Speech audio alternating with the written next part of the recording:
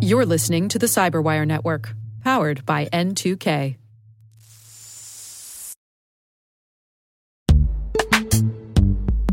This episode is brought to you by Palo Alto Networks, the leader in cybersecurity. As AI-driven attacks increase, organizations can't afford to have network security that's stuck in the past. Discover how Palo Alto Networks can help you predict what's coming and proactively secure against it with a zero-trust, AI-powered network security platform built to secure whatever, whenever, wherever. To learn more, visit paloaltonetworks.com/network security platform.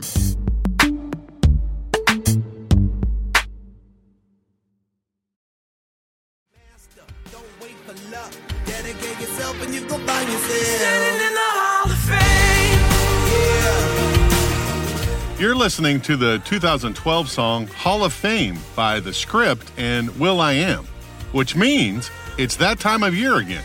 The Cybersecurity Canon Committee has announced the Hall of Fame inductees for the 2023 season to coincide with the RSA conference. And I got to interview the winning authors and Canon Committee members who recommended the books. As you all know, N2K and the leaders of the Cybersecurity Canon project team up each year to highlight this valuable and free resource for the entire InfoSec community to find the absolute must-read books for the cybersecurity professional. And the first book we're going to talk about, the first inductee into the Canon Hall of Fame this year, is The Hacker in the State by Ben Buchanan. So, hold on to your butts. Hold on to your butts. This is going to be fun.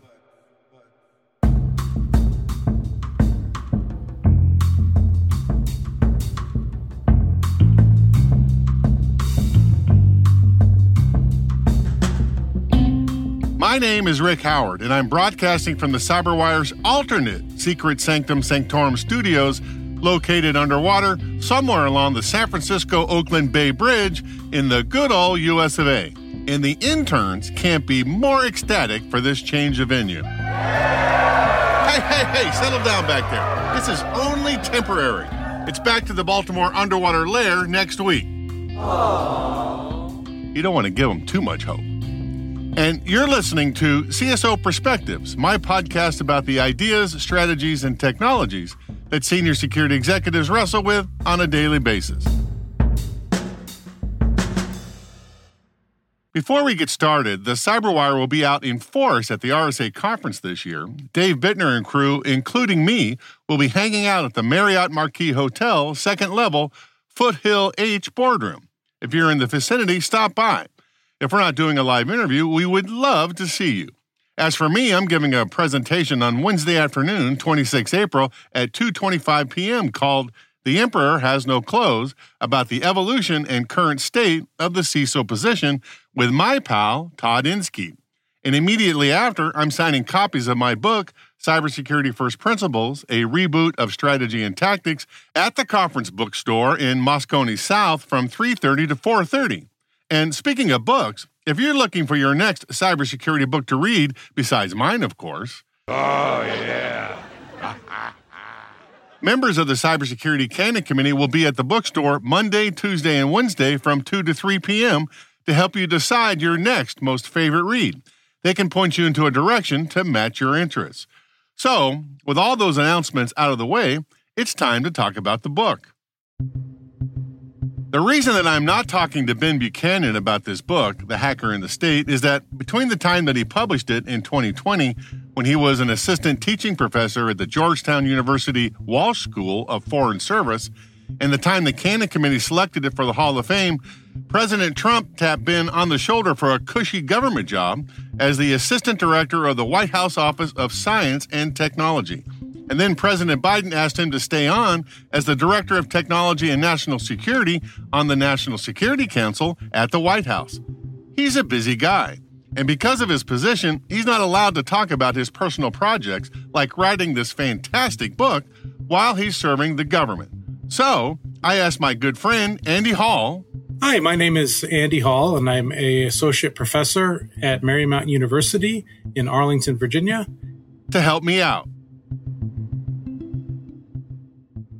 I have been at Marymount for 3 years, and I am a Canon committee member, and I have been with the Cybersecurity Canon for about 5 years.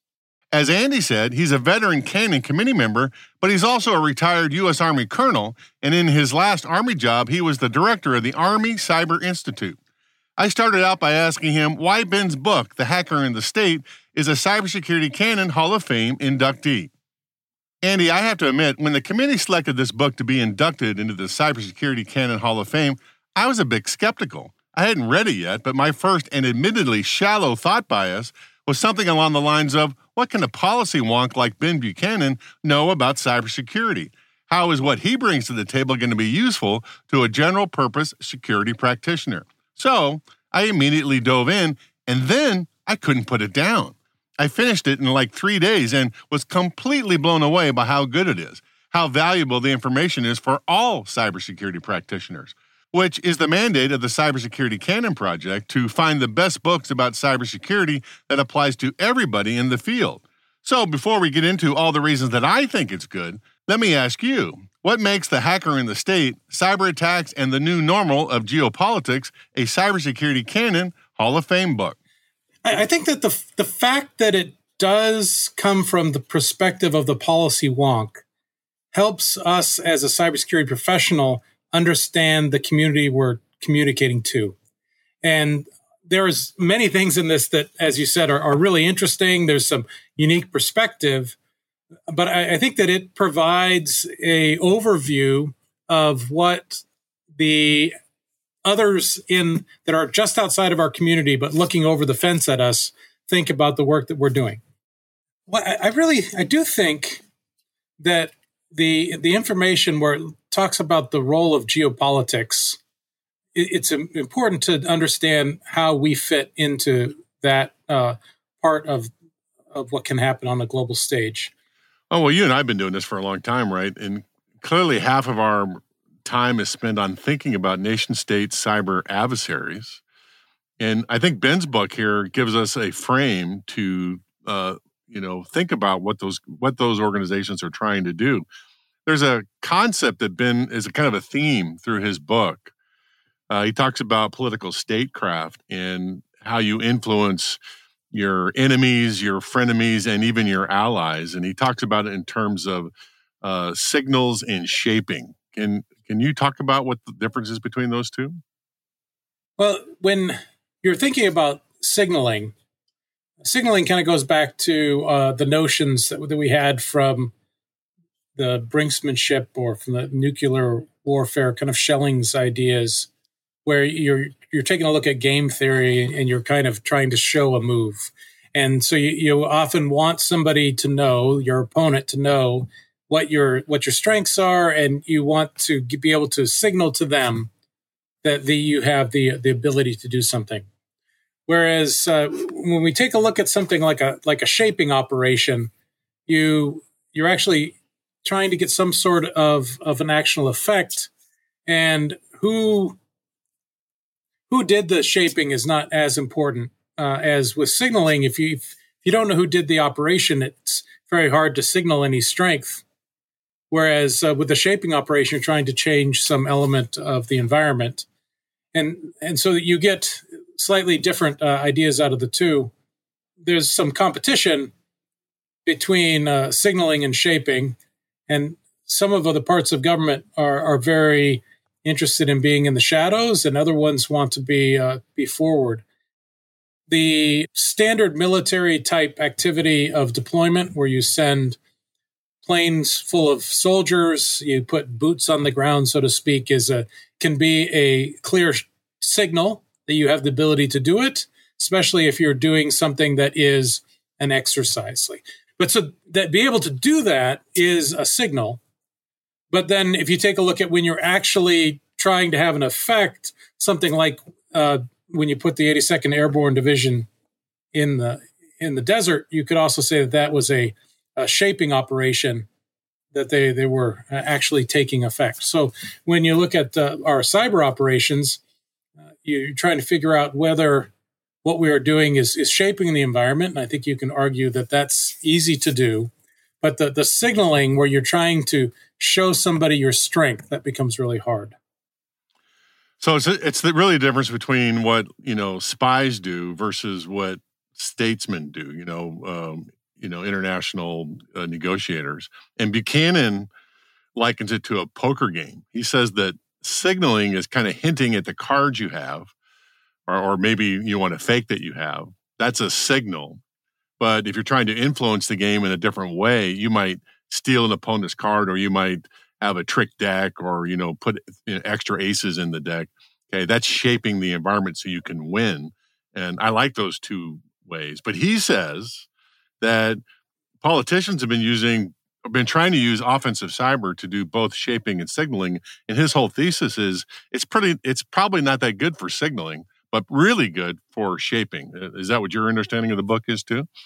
Yes, that's right. And his argument, even in the conclusion, he tries to stomp his foot that it's not working for signaling. So can we play devil's advocate about that? Because the one signaling operation I thought was very effective was the Russian cyber offensive influence operations against the U.S. presidential election in 2016.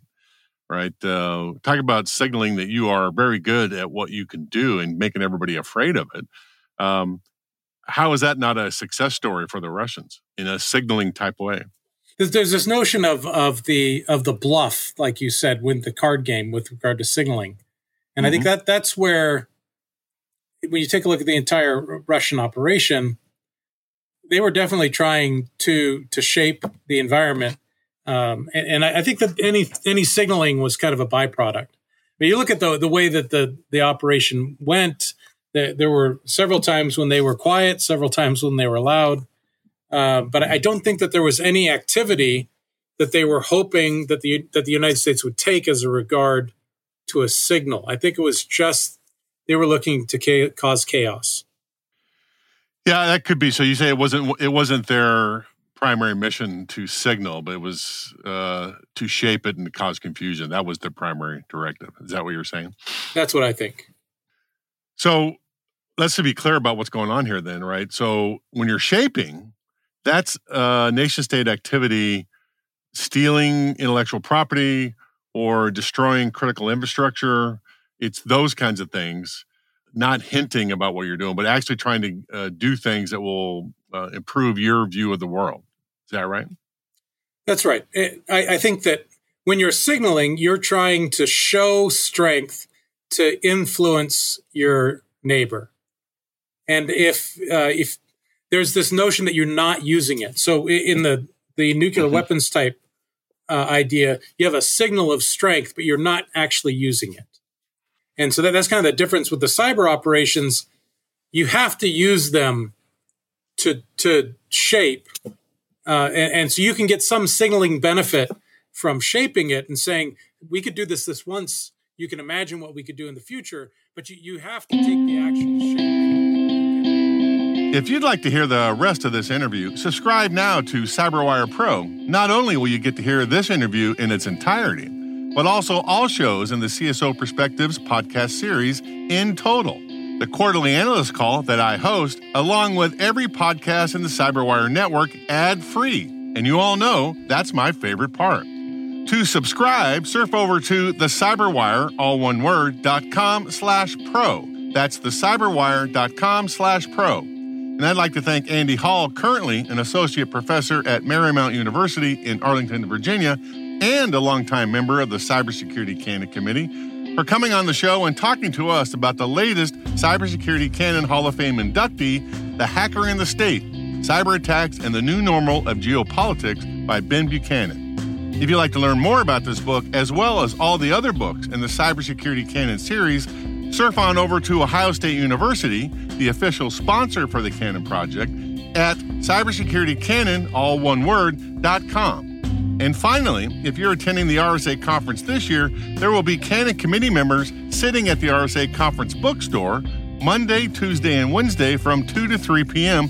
to help you find your next best cybersecurity read, which we all know will be my new book, Cybersecurity First Principles, a reboot of strategy and tactics. Links to all of this are in the show notes. And finally, if you're attending the RSA conference, come find us. The Cyberwire team will be hanging out at the Marriott Marquis Hotel, second level, Foothill H Boardroom. We would love to see you.